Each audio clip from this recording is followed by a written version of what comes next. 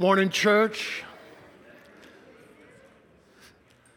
Morning, church. Let's open our copies of God's Word to Acts 14. We'll dive right in. Acts 14. As a quick review, we're asking and answering questions like, why are we together this morning? What is the purpose of the church? And to answer these questions, we're making our way through the last half of the book of Acts, which covers the missionary journeys of the Apostle Paul, along with Barnabas, later Silas.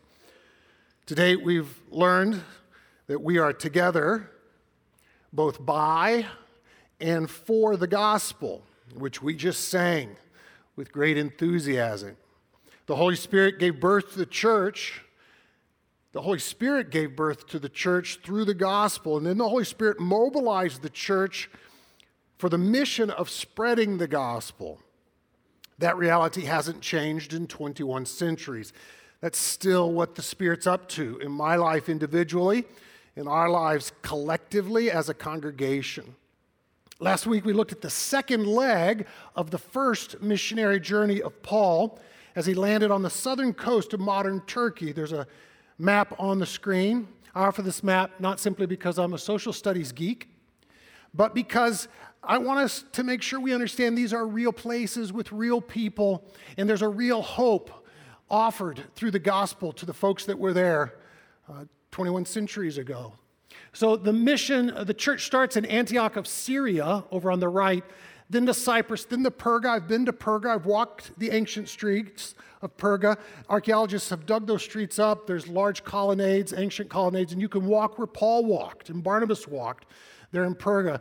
They go up to Antioch. That was last week. They decide to leave Antioch. They go to Iconium, Lystra, and Derbe. And then they'll turn around and they'll go back, which is where I'll wrap up, Lord willing, today. So these are real cities, real peoples being offered a real hope. I'll start in verse 1 of chapter 14. At Iconium, Paul and Barnabas went as usual into the Jewish synagogue. There they spoke so effectively that a great number of Jews and Greeks believed. Lord willing, there'd be effective communication this morning. But the Jews who refused to believe stirred up the other Gentiles and poisoned their minds against the brothers. So Paul and Barnabas spent considerable time there, speaking boldly for the Lord, who confirmed the message of his grace by enabling them to perform signs and wonders. The people of the city were divided. Some sided with the Jews, others with the apostles. There was a plot afoot among both Gentiles and Jews, together with the leaders, to mistreat them and even stone them. But they found out about it, and they fled to the Lycaonian cities of Lystra and Derbe and to the surrounding countryside, where they continued to preach the gospel. I'll pause there for just a moment. When we read in God's word that those who did not believe actively stirred up against the apostles, they stirred up the Gentiles, they poisoned their minds against what Paul and Barnabas were offering. How does it make us feel to know some might ridicule us, mock us, reject us, slander us because of our proclamation of the gospel? When we read that the people of the city were divided, some siding with the some siding with the Jews and the leadership out of the synagogue, some siding with the apostles, how does it make us feel to know that the gospel may divide some? Communities, families, some embracing the gospel, some rejecting the gospel.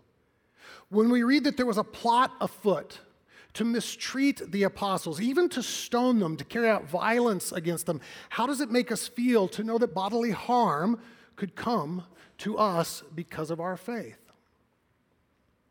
Sometimes the possibility of suffering hardship and enduring persecution because of faith can feel surreal in our suburban context. That's just not often our experience. But I want to read to you some headlines from a website titled The Voice of the Martyrs. You can Google it, easy enough to find. The web address is persecution.com.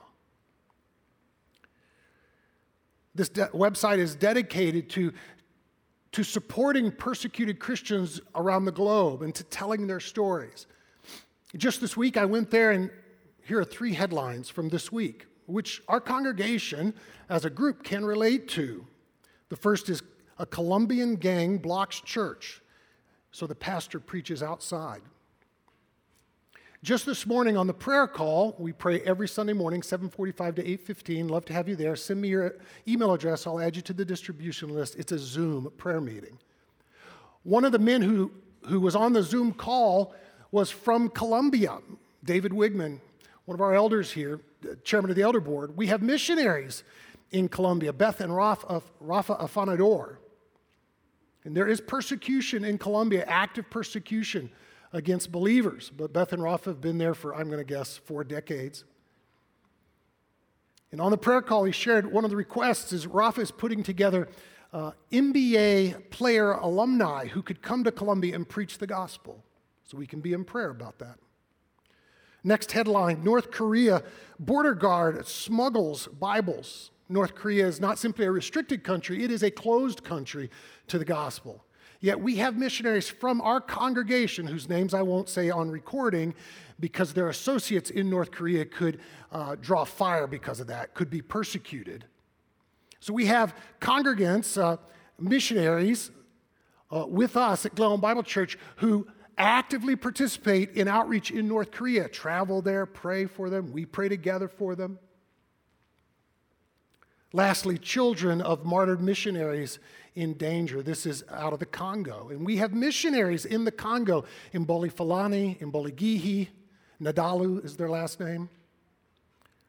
In Boligihi and Bolifalani came for graduate school at Wheaton, attended here for church. We fell in love with them and they with us, and they went back to the Congo where they do gospel-centered ministry. Actually, most of the martyrs of the last decade are in the Congo. Christian martyrs are in the Congo as radical Islamists target believers in that country. These types of headlines are hard to read. Voice of the Martyrs focuses their efforts on supporting the 70-plus countries that are restricted and or closed to the gospel. Supporting the believers, some estimated 4 million believers in these countries, like Iran, Iraq, who are actively targeted for their faith, imprisoned, brutalized. We'd like to think that persecution is something of the past, just the ancient world, but that is not the case. We'd like to think that humanity has evolved. All evidence to the contrary. So what are we to make of this? Here's a summary thought, and there's a lot that we could say out of the 28 verses we'll make our way through this morning, but here's my summary thought. Hardships are certain for those on the gospel mission. They're not simply probable or likely. They're certain for those that live on mission. John 15 on the screen just below that is a statement from John's gospel, Jesus' own words. He says, "If the world hates you, keep in mind that it hated me first. If you belonged to the world, it would love you as its own. It'd embrace you. As it is, you do not belong to the world, but I have chosen you out of the world." So picture the world and the current of popular culture like Niagara Falls, and he has plucked us out of that current. That is why the world hates you, because you're not going with the flow. You're standing against it. Remember the words I spoke to you. No servant's greater than his master. If they persecuted me, they will persecute you also. Our Savior's own words. Not simply likely are hardships, or not simply even probable, certain, our Savior says. Certain, Paul says. Another time, Jesus described those living on mission as sheep among wolves. What if our logo as a church wasn't the little pretty wheat stalk that it is? What if our church logo, I wonder how many would attend, if our church logo was a wolf's head with a little sheep's tail coming out of the mouth? I wonder who would come to church. Yet that's how Jesus describes our reality. Sheep among wolves. He wants us to understand that some will oppose us, and when it happens, he doesn't want us to be caught off guard so that we can stand firm. Verse 8, let's continue reading. In Lystra, there sat a man who was lame. He'd been that way from birth and had never walked. He listened to Paul as he was speaking. Paul looked directly at him, saw that he had faith to be healed, and called out to him, "Stand up on your feet." At that, the man jumped up and began to walk. Praise God. When the crowd saw what Paul had done, they shouted in the Lycaonian language, "The gods have come down to us in human form." So the people of Lystra began preaching the incarnation, but not of Yahweh, the enfleshing of gods. The gospel is Yahweh became flesh and dwelled among us, Jesus Christ. In the Lycaonian language, they say the gods have come down to us in human form. Barnabas they called Zeus. Paul they called Hermes because he was the chief speaker. Hermes is the god of messages. Hermeneutics is the work of trying to figure out the message. The priest of Zeus, whose temple was just outside the city, brought bulls and wreaths to the city gates because he and the crowd wanted to offer sacrifices to Paul and Barnabas. They think they're incarnate gods. But when the apostles Barnabas and Paul heard of this, they tore their clothes and rushed out into the crowd shouting, "Friends, why are you doing this? We too are only human like you. We're bringing you good news, telling you to turn." It's still the gospel. This is still the gospel. Turn from these worthless things to the living God who made the heavens and the earth and the sea and everything in them. In the past, this living God, he let all nations go their own way, yet he's not left himself without a testimony. He has shown kindness by giving you rain from heaven and crops and seasons. He provides you with plenty of food and fills your hearts with joy. Even with these words, they had difficulty keeping the crowd from sacrificing to them. Then some Jews came from Antioch and Iconium and won the crowd over. They stoned Paul and dragged him outside the city thinking he was dead, leaving him for dead. But after the disciples had gathered round him, he got up and went back into the city. The next day, he and Barnabas left for Derbe. From the highest highs to the lowest lows, what a roller coaster is living on mission. Just when you think Paul's ministry may take off, right? He lands in Lystra, and he sees that this guy has faith. The guy's listening to the gospel intently. He sees he's got faith to be healed, and he's never walked. He says, "Stand up," and the guy jumps up and starts walking. You'd think the city'd be convinced and there'd be an outbreak of revival, but no. Do you know that miracles aren't always sufficient for faith? So often we get caught up in praying for a miracle to convince somebody. But here, this miracle of this man standing moved the city first to blasphemy. These guys are incarnate gods. We'll sacrifice to them, and then to stoning them.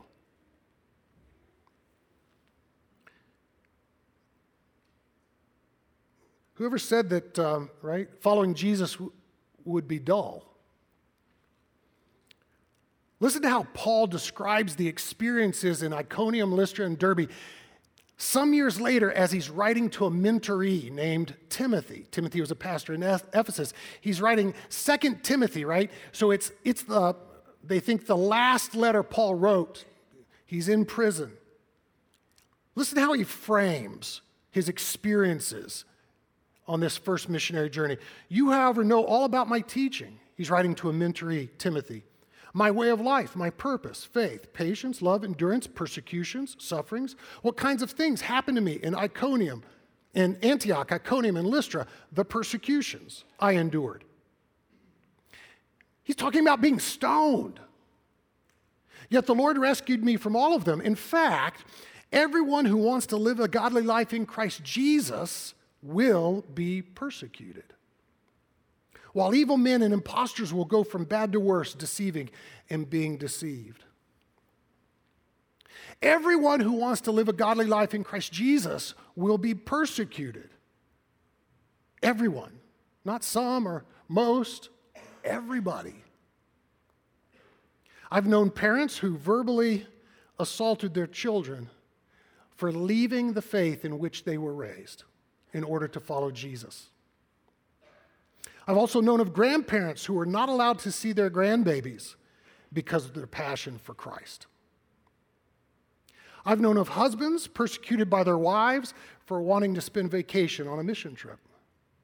I've known of wives persecuted by their husbands for wanting to give money to the local church.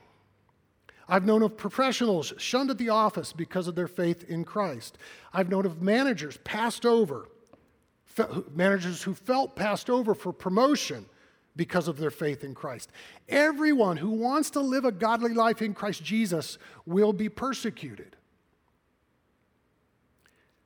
This seems to mean that if I'm never opposed, if I never suffer hardship because I'm for the mission of the gospel, then I must ask whether I really am living on mission, whether I really desire to live a godly life. If I'm never opposed, if I never experience any hardship, and we need to be honest with ourselves, the suburbs are about comfort. They're about convenience. If I'm never persecuted, if I never face hardship, am I endeavoring to live a godly life? Am I living on mission? And don't get me wrong, I don't want to be persecuted. In fact, being persecuted is not even the goal. The goal is faithfulness. The goal is fruitfulness. It's following our Savior. So we shouldn't try to be persecuted, but it is a natural outcome of godliness. Make no mistake, living a godly life will make you strange in this world,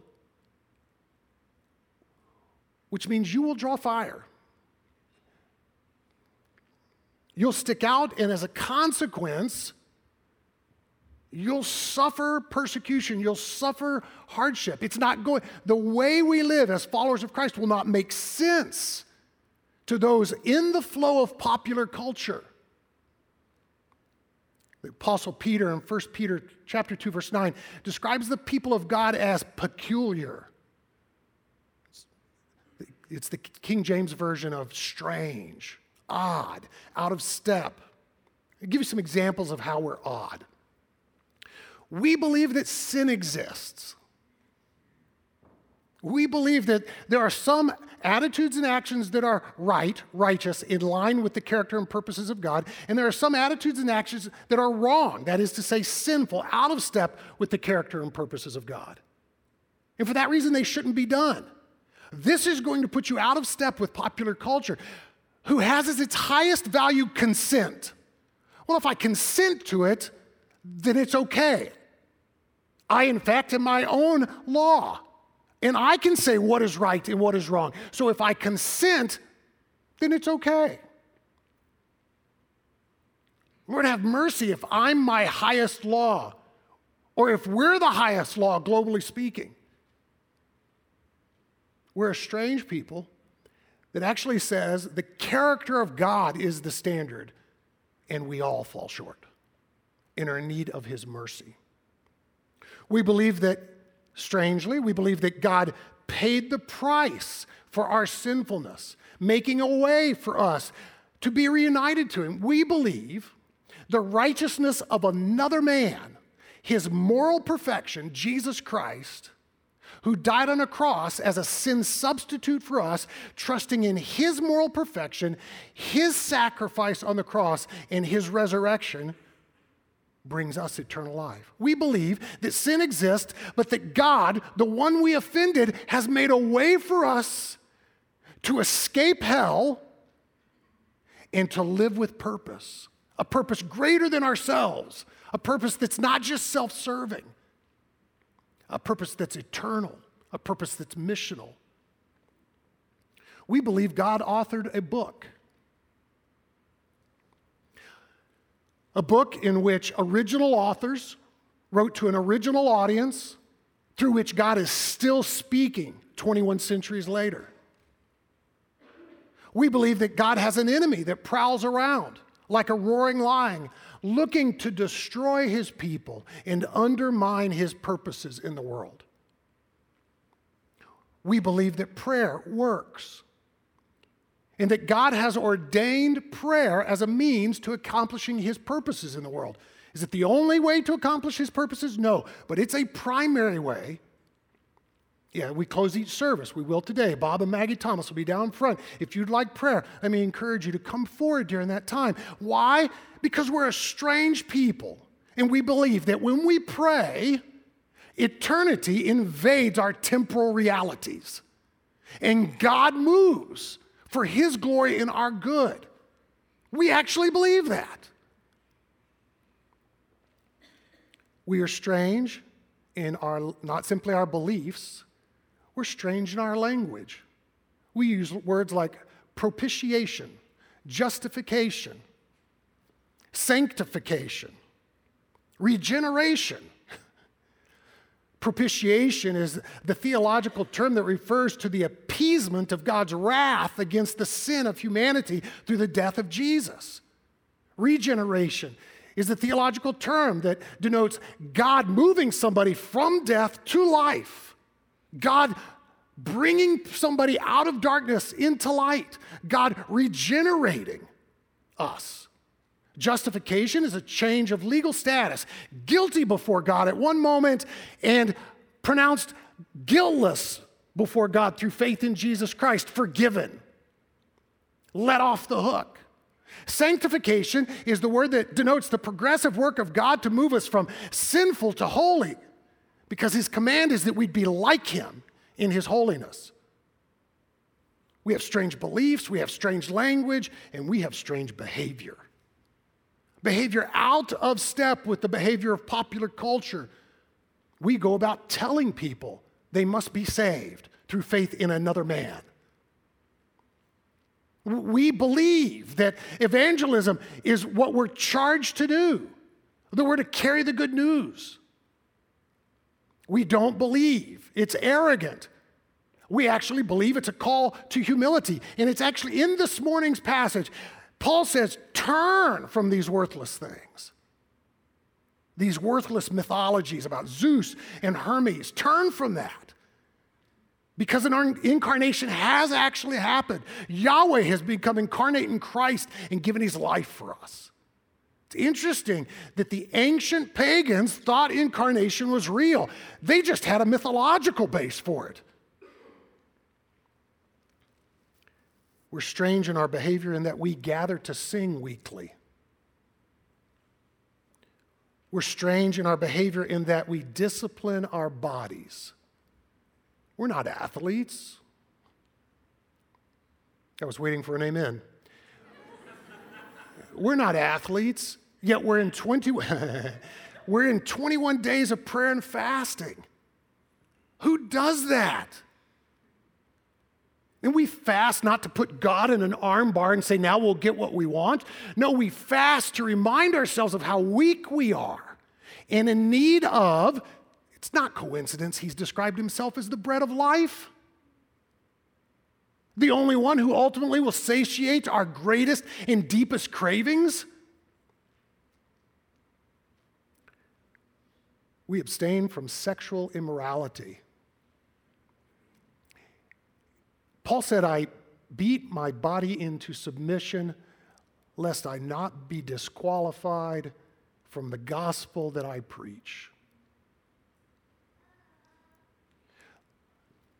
One of the fruits of the Spirit, and it is the Spirit's fruit, it's not Kelly's fruit, It's not our fruit. It is the fruit of the Spirit. One of the fruits of the Spirit, ironically, is self-control, the ability to say no to sinful desires and to put to death, therefore, whatever belongs to the earthly nature. Colossians 3, and then he gives a laundry list of what belongs to the earthly nature. Sexual immorality, lust, evil desires, greed. The Spirit empowers us to say no to the flesh and to say yes as instruments of righteousness. We give generously. We give sacrificially of time and money. We forgive an infinite number of times. We pray for those who persecute us. We are a strange people.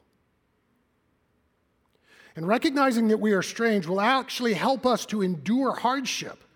After all, just when you think Paul's ministry might take off, this guy, after all, gets up and he walks. That's pretty astounding. He'd never walked before. You'd think everybody'd say, what must I do to be saved? I want to believe in the God that makes lame men walk. That's not what they said. It was actually the walking of this man that called the consensus to persecute Paul and Barnabas. Do you remember the miracle that actually moved the Pharisees once and for all to put Jesus to death? It was the resurrection of Lazarus. 3 days in the grave. Jesus calls him out of the tomb, and the conclusion that the Pharisees draw is, now he's got to die. And we can't stand this anymore. Now Jesus must die.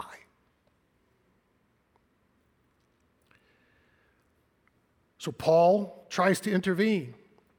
He tries to intervene. He says, don't offer sacrifices to us as Zeus and Hermes. We're not God's descendants, having descended. Acts 14:15, friends, why are you doing this? We too are only human like you. We're bringing you good news, telling you to turn. Based on the authority of God's word this morning, I want to encourage you to turn from these worthless things, the idols of popular culture, and live for God, who made the heavens and the earth and everything in them. You know, repentance, the call to turn, to repent. Repent is an initial one-time event, but it's an ongoing activity. We should ask one another, not simply have you repented, but are you repenting? Are you turning away from the worthless myths of popular culture and the ideas of popular culture towards faith in the living God who raised his Son from the grave and gave us his word that we might live holy lives? Do you know that we have everything we need for life and godliness? It's not that Scripture answers every possible question, but it is that to live godly, everything needed is addressed in his word.